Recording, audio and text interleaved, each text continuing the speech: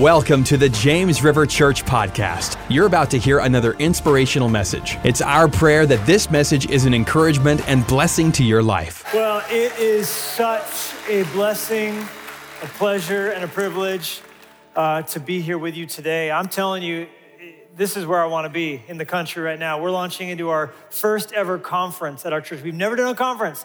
I know you all have these amazing, don't take them for granted, men's conferences. Who's coming to Stronger this year? You got your Design for Life conference Pastor Debbie's doing soon in October, ladies. I always told God, I wasn't just going to do a conference because every pastor does a conference, every church does a conference. And for 15 years, we've kind of stayed out of it until this past year, God made it unmistakably clear that we were supposed to put ourselves out there for God to use, and specifically to do a youth conference. And it all started when I asked a question that God put in my heart, and the question was, who can I reach who can be used to reach my grandchildren? Who can be someone I can touch today that God could use to reach your great-grandchildren? And I think we always have to be asking that question about the next generation, and so we're putting it out there. Please do pray for us this week. We rented a giant rodeo arena, and we've been inviting our youth and youth from around the country to come join us. And we got our friends, the Tebows coming, and Carrie and Cody, and Phil Wickham, and Crowder, and Chris Kilala. And we're believing for salvation and revival. We're believing for a move of God's Holy Spirit. And we're committing to go all in on this youth-led movement. And we're gonna be doing it every year. And what's different about it maybe from other camps, I know you guys do it, you guys have got it in your culture, I'm talking about other churches, is we're encouraging students to actually stay in actual tents. And we got 30 acres for them to tent camp, because there's something about being under the stars. Something about having bad cell reception in Jesus' name, amen? Something about being dirty and being out in the elements and maybe getting rained on and then joining untold thousands in the heavens and those on earth worshiping and being lost in his presence. So please do pray for us. And I'll tell you, I think God sent me here to get me full of faith going into this conference week, because what God is doing here at James River is unbelievable. What you guys are a part of, what your pastor and his family are leading you into. And the times that we've been here have just been so meaningful to me personally. And I'm really excited about what God's going to do today as we open up his word together. Amen. So Father, we love you and we're grateful for your kindness, which is evident as we experience your presence together in these moments. And so now as we turn to your word, we ask for that spirit of worship evident in giving, evident in praying, evident in praising to continue. Like that incense rising up to heaven for you to smell and to see and to be delighted to respond to. We ask your blessing for salvation, for continued healing, for you to move however you want to. In Jesus' name. In Jesus' name we said, amen. You may be seated. If you have a Bible, we're gonna be in Psalm 128. We're gonna together unpack some of the content that I've been in this season carrying, that we've released in my new book, The Last Supper on the Moon. And I don't know about you, it blows me away to know that the first thing ever eaten on the moon was the communion meal. I don't know if you knew that, but Buzz Aldrin brought with him bread and wine. And the first thing mankind in the moon's existence has ever eaten on its surface was the Lord's Supper. That's awesome.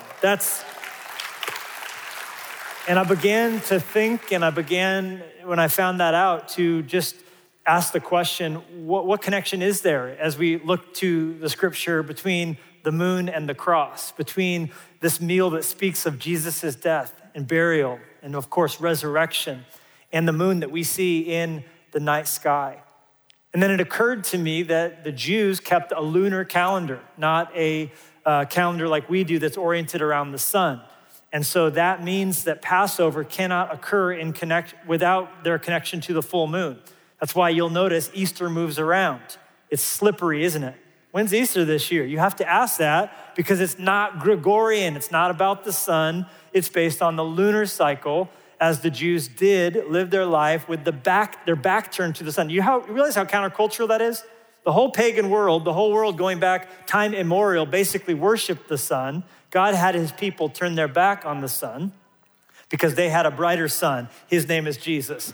And we don't worship the rising sun. We're not about just getting that tan. We're not just you had to enter the tabernacle, you had to turn your back on the rising sun to enter in. It was always on the east side the tabernacle was oriented. So to come into God's presence, you were turning your back on an earthly sun to look at a brighter sun, the Son of God. So they were a lunar people and the lunar movements. So that means when Jesus prayed in the Garden of Gethsemane, he did so bathed in the light of a nearly full moon. It's a beautiful thought, the connection. I say in the book, the moon and the cross cannot be separated.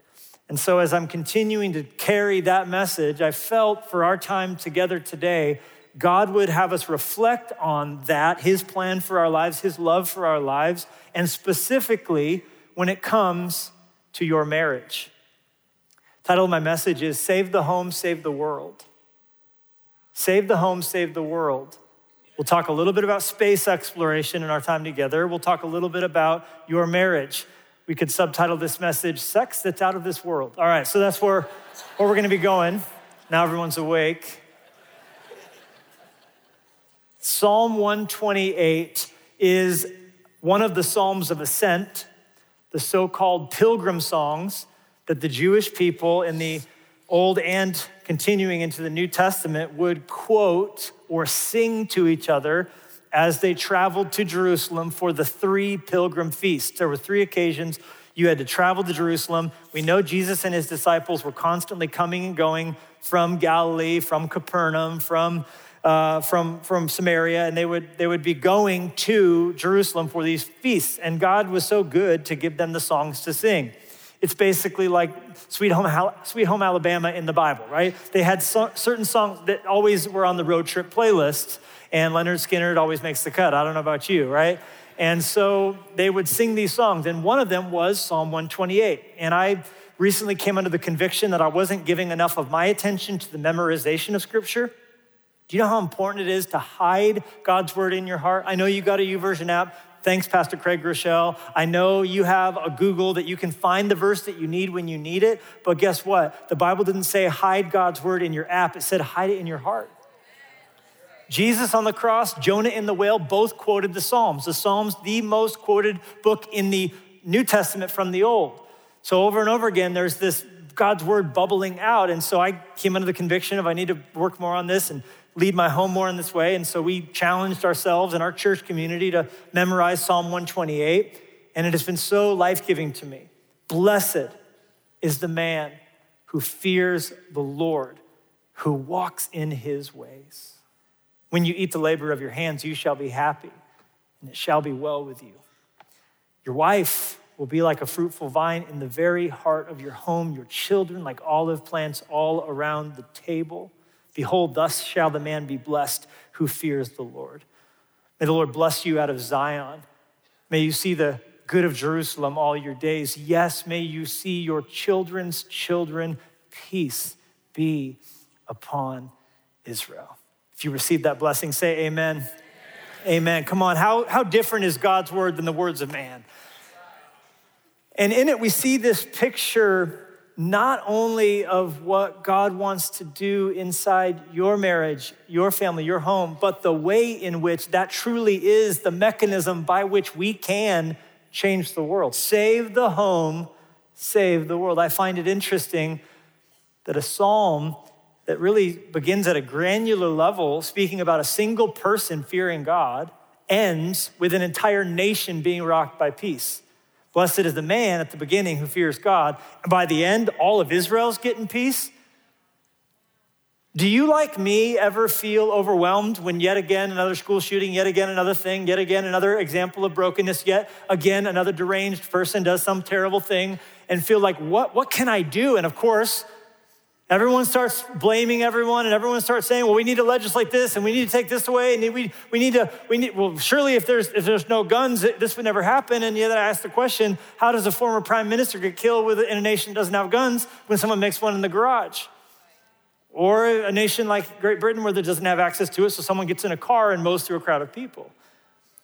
And so maybe the answer isn't, well, we need to stop this, we need to stop this, but you need to take care of your own house. And to ask the question, perhaps it's not about what we can take away or stop, but maybe it's not about guns, maybe it's about sons. Maybe the problem is the fatherless home. Maybe the problem is marriage vows that aren't being kept. And maybe it actually starts, maybe when I watch the news and I'm overwhelmed by what's going on out there, maybe the best thing I can do to see peace upon Israel and change happen in the world is to tend to my own soul. Or to put it another way, the greatest thing you can do for the world is to have a strong home. The greatest thing you can do for your home is to have a strong marriage. And the single greatest thing you can do for your marriage is to have a strong soul. So where does a strong soul come from? Well, the text tells us, blessed is the man who fears the Lord, who walks in his ways.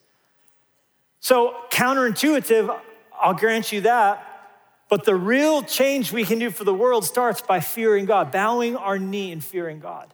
You're like, Levi, that's not gonna help the world, is it? You know, the argument against the Apollo program, the quest to put a man on the moon and bring him home safely, which President John F. Kennedy laid down before the nation in a message at Rice University and in a joint session of Congress. We choose to go to the moon and do the other things, not because they are easy, but because they are hard. We'll bring him home safely and we'll do so and the other things by the end of the decade. A lot of people said that's a waste of money. It was expensive. A lot of people said there's problems on earth. We should be spending that money here, having no idea that when we shoot for the stars, it actually does improve life here on earth. Here's a list on the screen of some of the reasons that I think you should be thankful we wasted all that money going to the moon. Lightweight foldable walkers, CAT and MRI scans, dialysis machines, the implantable heart defibrillator, memory foam mattresses. Is anybody gonna bear witness to the goodness of God at work in the world through memory foam mattresses? That was developed because on re-entry, they needed to absorb some of the impact landing in the ocean of the astronaut in their seat. They invented it because they were going to the heavens, but it made life better here on this earth. Carbon monoxide detectors, and the ground was laid for GPS, satellite TV, microchips, and the dust buster. Because crumbs float in space. They had to suck them up somehow. You see, it turns out, though it's counterintuitive, none of these things would exist on earth had we not lifted our eyes to the heavens. The point is, God wants you to live a life for his glory and his renown and his fame, the fear of God, which is the beginning of wisdom, the fear of the Lord, which is the beginning of knowledge. The secret of the Lord belongs to those who fear him. Turns out just focusing on how do we change the earth? How do we change the earth? How can I change my community? How can I change this over here? Doesn't do so good. But you lift your eyes up. You fear God. Now there's blessing in your soul because you're walking in his ways. You now serve your wife. Your home becomes fruitful. Your children like olive plants. Now God can bless you out of Zion. Now you can begin to see Jerusalem change. Now you can see peace be upon Israel. Save the home, save the world. So instead of worrying about what's out there, I need to tend to my own. So how is your marriage doing? I know if I follow you on Facebook, you got opinions about how things should be, but are you tending to your vine? How interesting is the collaboration between NASA and Napa? Not only because the fruit of the vine was brought to the moon, but because NASA companies literally do work for Napa. Napa Valley Wineries, Napa Valley Vineyards. Why? Because vines need to be cultivated. First C word I need you to jot down.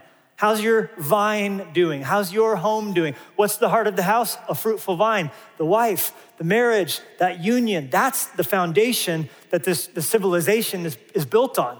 This culture is built on. Look, no nation can long withstand the breakdown of the family. It is the fatherless home that is destroying so many.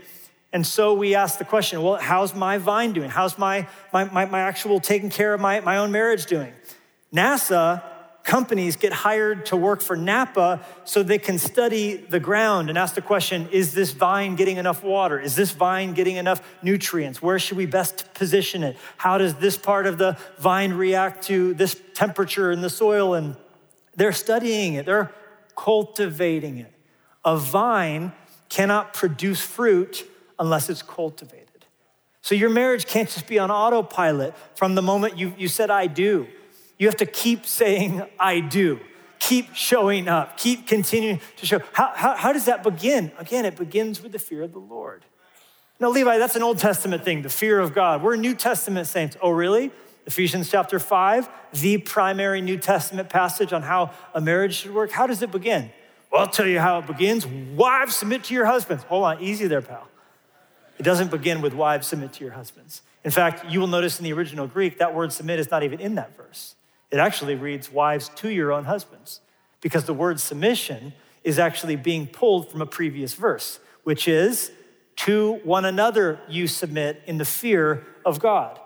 To one another you submit. So what is a godly marriage? It is mutual submission, two people bending their knee to the Lord Jesus Christ in fear of him. They submit to one another. Wives, yours looks like this, to your own husbands. Husbands, your submission looks like this, love your wives. Are there unique leadership responsibilities for each in a marriage? Absolutely, but submission is for the man as well as it is for the woman. So the fear of the Lord is the beginning of what that looks like for the vine to be healthy. Are you cultivating your vine by cultivating your soul and growing in your own relationship with Jesus?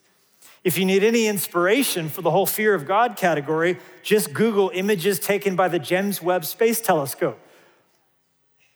On Christmas Day of this past year, 2021, they launched a space telescope. You might have heard about it.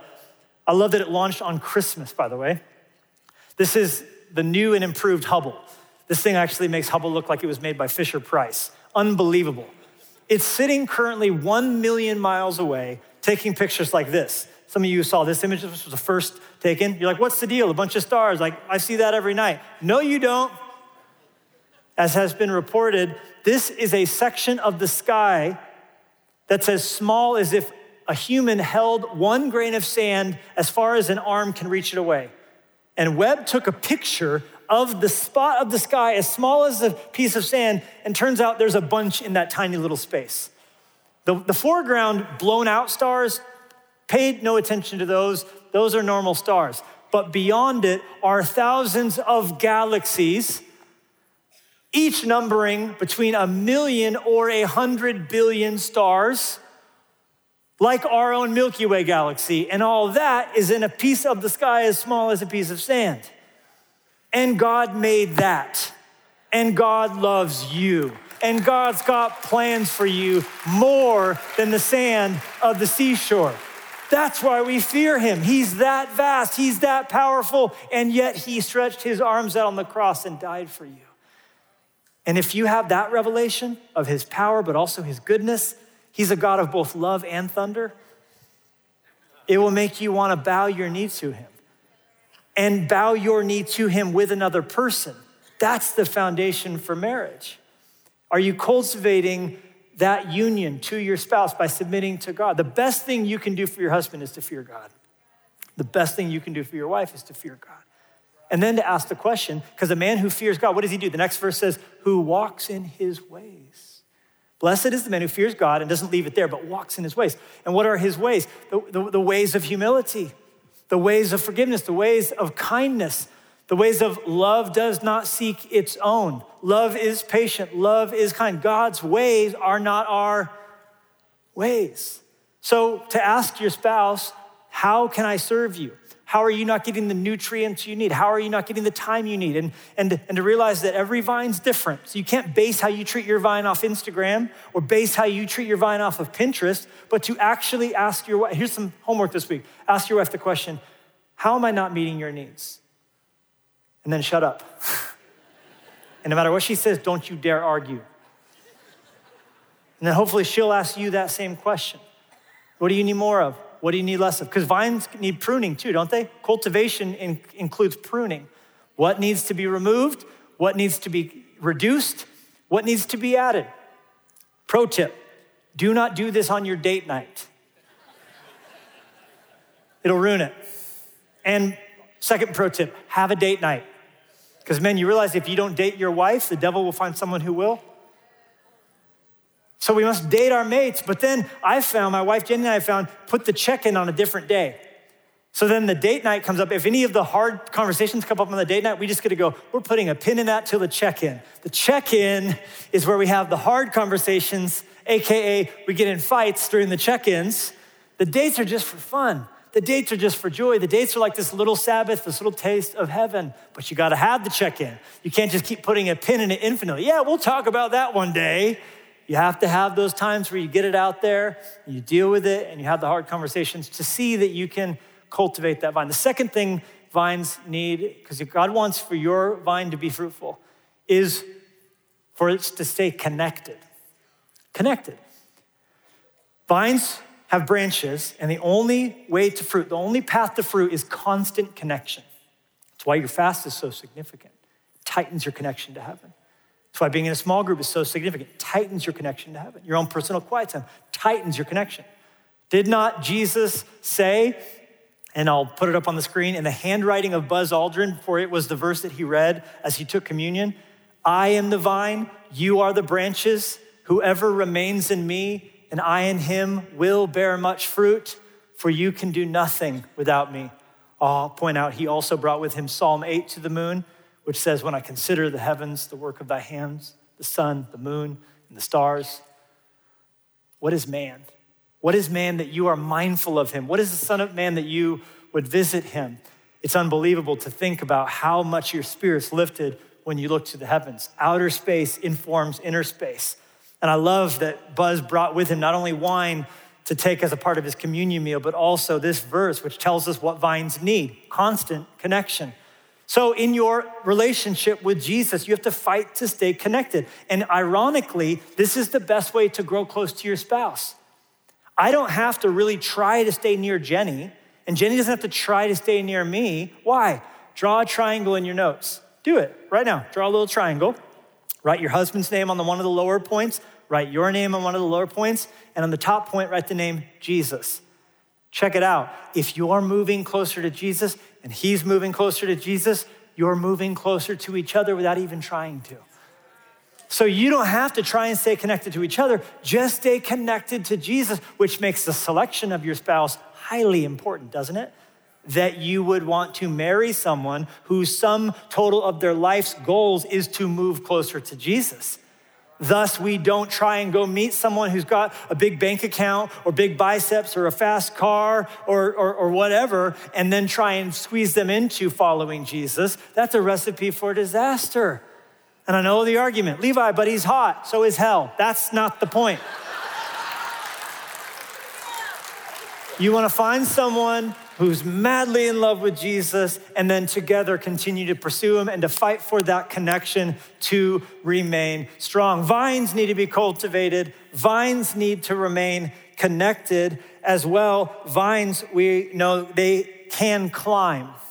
Vines can climb. But what do they climb on? A trellis. What do they climb on? A wire. What do they climb on?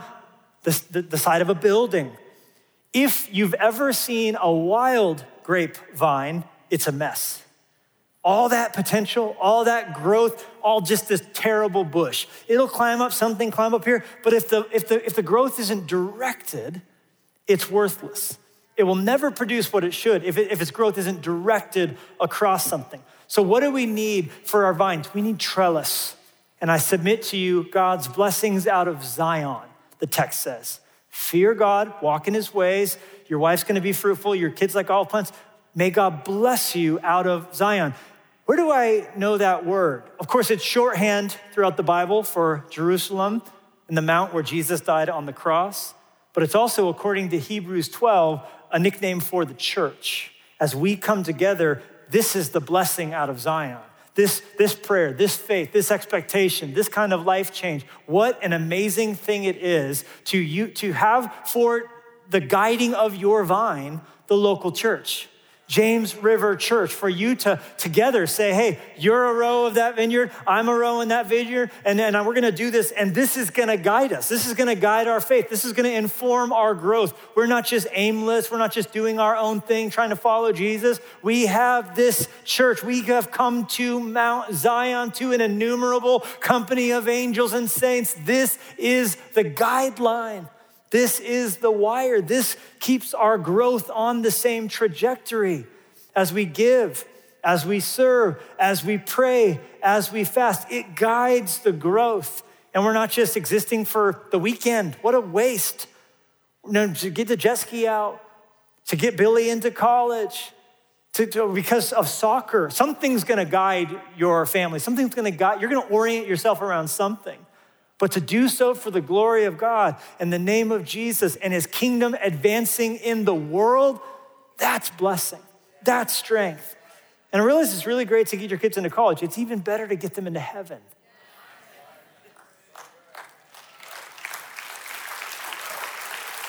And so we have a guide so our vines can climb. And then there's this. If we continue to fight for our vines, there is fruit to be collected. Because the text doesn't just say your wife will be like a vine. It says your wife will be like a fruitful vine. Out of that healthy soul, out of that growing, flourishing marriage and family, there will be fruit to collect. The fruit of passion, for sure. The fruit of growth in the gift of sex and how you enjoy it. Taking the pressure, newly married couples, taking the pressure off that wedding night, taking the pressure off that honeymoon, taking all expectations that you've seen in movies and all these things and deleting them and growing together in how you enjoy that gift of sex. My wife and I, we have been married 18 years and the sex has never been better. I can't wait to get home to her. My heart skips a beat every time I pull into our driveway. Why? Because I love her. And I just I've suffered with her. I've prayed and grieved with her. And I know a lot of people, you would look at your marriage and go, well, it's not like that. And you think you need to get into a new marriage because your heart doesn't go pitter patter anymore. No, you need to take care of your vine so it can be fruitful. And to go start a new vine somewhere else, and you're gonna have the initial surge of joy and dopamine that comes from starting that new vine, for sure. But any vine that you plant takes 8 years before it can get to fruitful. Anywhere in Napa or Tuscany, any vine you see, it took 8 years to get significant fruit off of it. Olive plants don't produce a substantial crop until they're 10 to 15. A lot of you are frustrated with your kids. If you plant an olive tree tomorrow, you won't get any fruit for 4 to 7 years and 10 to 15 before you get fruit. All I'm saying is don't forget to do the hard work in secret that no one sees, so down the road you can enjoy the fruit that everybody will be jealous of.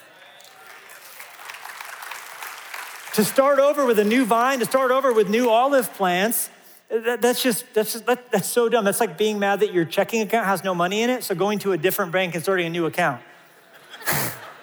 It's only gonna have what you put into it. Check it out. Here's how you spell a thriving marriage. Ready? W-O-R-K. Like Rihanna said, you gotta work. You will eat the labor of your hands. We have a part to play to see our marriages and our family thrive. It's been said that the only kind of exam you can't cram for is a dental exam. Stay up all night flossing the night before your dental appointment, right? I think parenting's kind of like that. You can't cram for your child turning 18. Stay up all night the day before trying to have every hard conversation you should have been having. Trying to cram 18 years of being in church instead of being at the lake because the weather was good. All the things you will wish you had done when your child's about to turn 18. The best time to plant a tree is 10 years ago.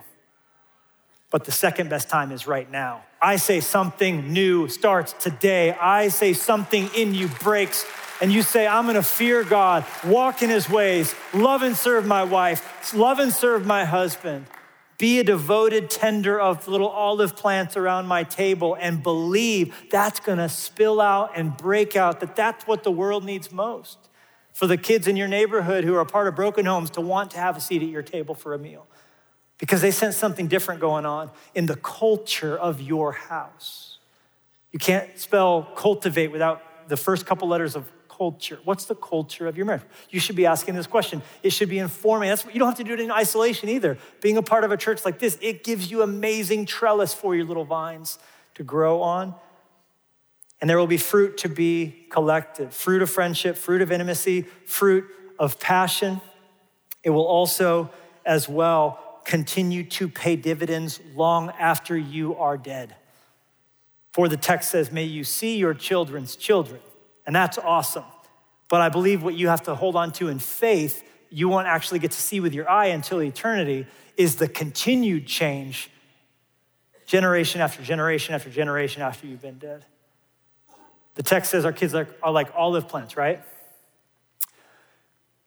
I find it interesting that if you look up the Smithsonian website, it will tell you that the oldest tree that's living on the planet today is an olive tree.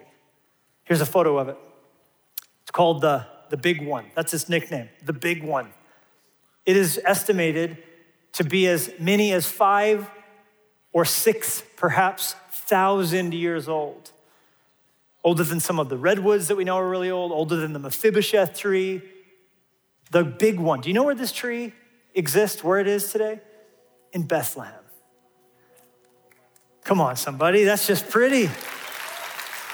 That means that when King David was singing Psalm 23, that tree heard.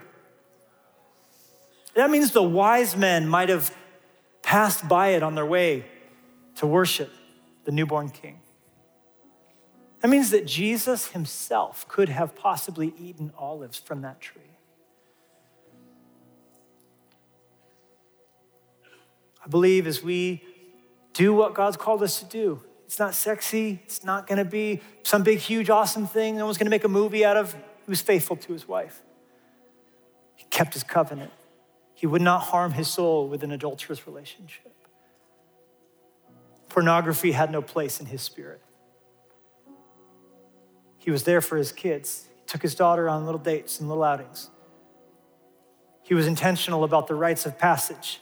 He didn't let culture tell his son who he was. He spoke into his eyes, now you are a man. When we do these things, not only can we believe for the fruit that we'll get to taste, but our kids will become like olive plants, and our sons' sons, and our daughters' daughters, and our daughters' daughters' daughters' sons. Jesus is faithful to keep his covenant for 1,000 generations. This is how we save the world. We lead our families into the presence of God. We walk with Jesus ourselves, and we believe for that impact to ring out like the Bethlehem olive tree, the big one. And anytime we get afraid, anytime we doubt that it's working, anytime we're ever overthinking it, which is gonna be a lot, all we have to do to remember that God's promises are going to be kept in our lives and beyond is go out in the night sky and look up. For there's a Bible on the moon. Metaphorically, for sure, but also actually, because of Dave Scott, who right here you see pictured in Apollo 15. That's Dave Scott. That's the first lunar rover that was ever brought to the moon. By Apollo 15, we were getting cocky. And you could tell guys were in charge because the best we could come up with is let's bring a car and go for a drive, right? But moments before Dave Scott got back into the lunar lander to leave, to go back to his ship, to come back home, his job was to park the lunar lander far enough away where it could film the departing spacecraft. So he did. But before he re-entered the spaceship, he took out of his personal collection of things he was allowed to bring to the moon a small red Bible. And he opened it up and he put it on the dashboard of the lunar rover. And in his words, he said, somehow, some way, someone may come to the moon and see this. And I want them to know who came here by seeing this Bible. And then he got into the ship and took off. Friends, the next time you look up at the night sky, don't just remember that there was someone who took communion there one day. There's a Bible on the moon. There's a Bible on the moon. And I just love it so much because God's word, Psalm 72:7 says, may the righteous flourish during his reign, and until the moon is no more, may there be peace. I'm daring you to believe that spilling on into the future through your family, through your legacy, through the generational impact, God's kingdom is not going to be stopped until the moon's no more. So if you see a moon in the night sky, that means that God's promise to you is still in effect.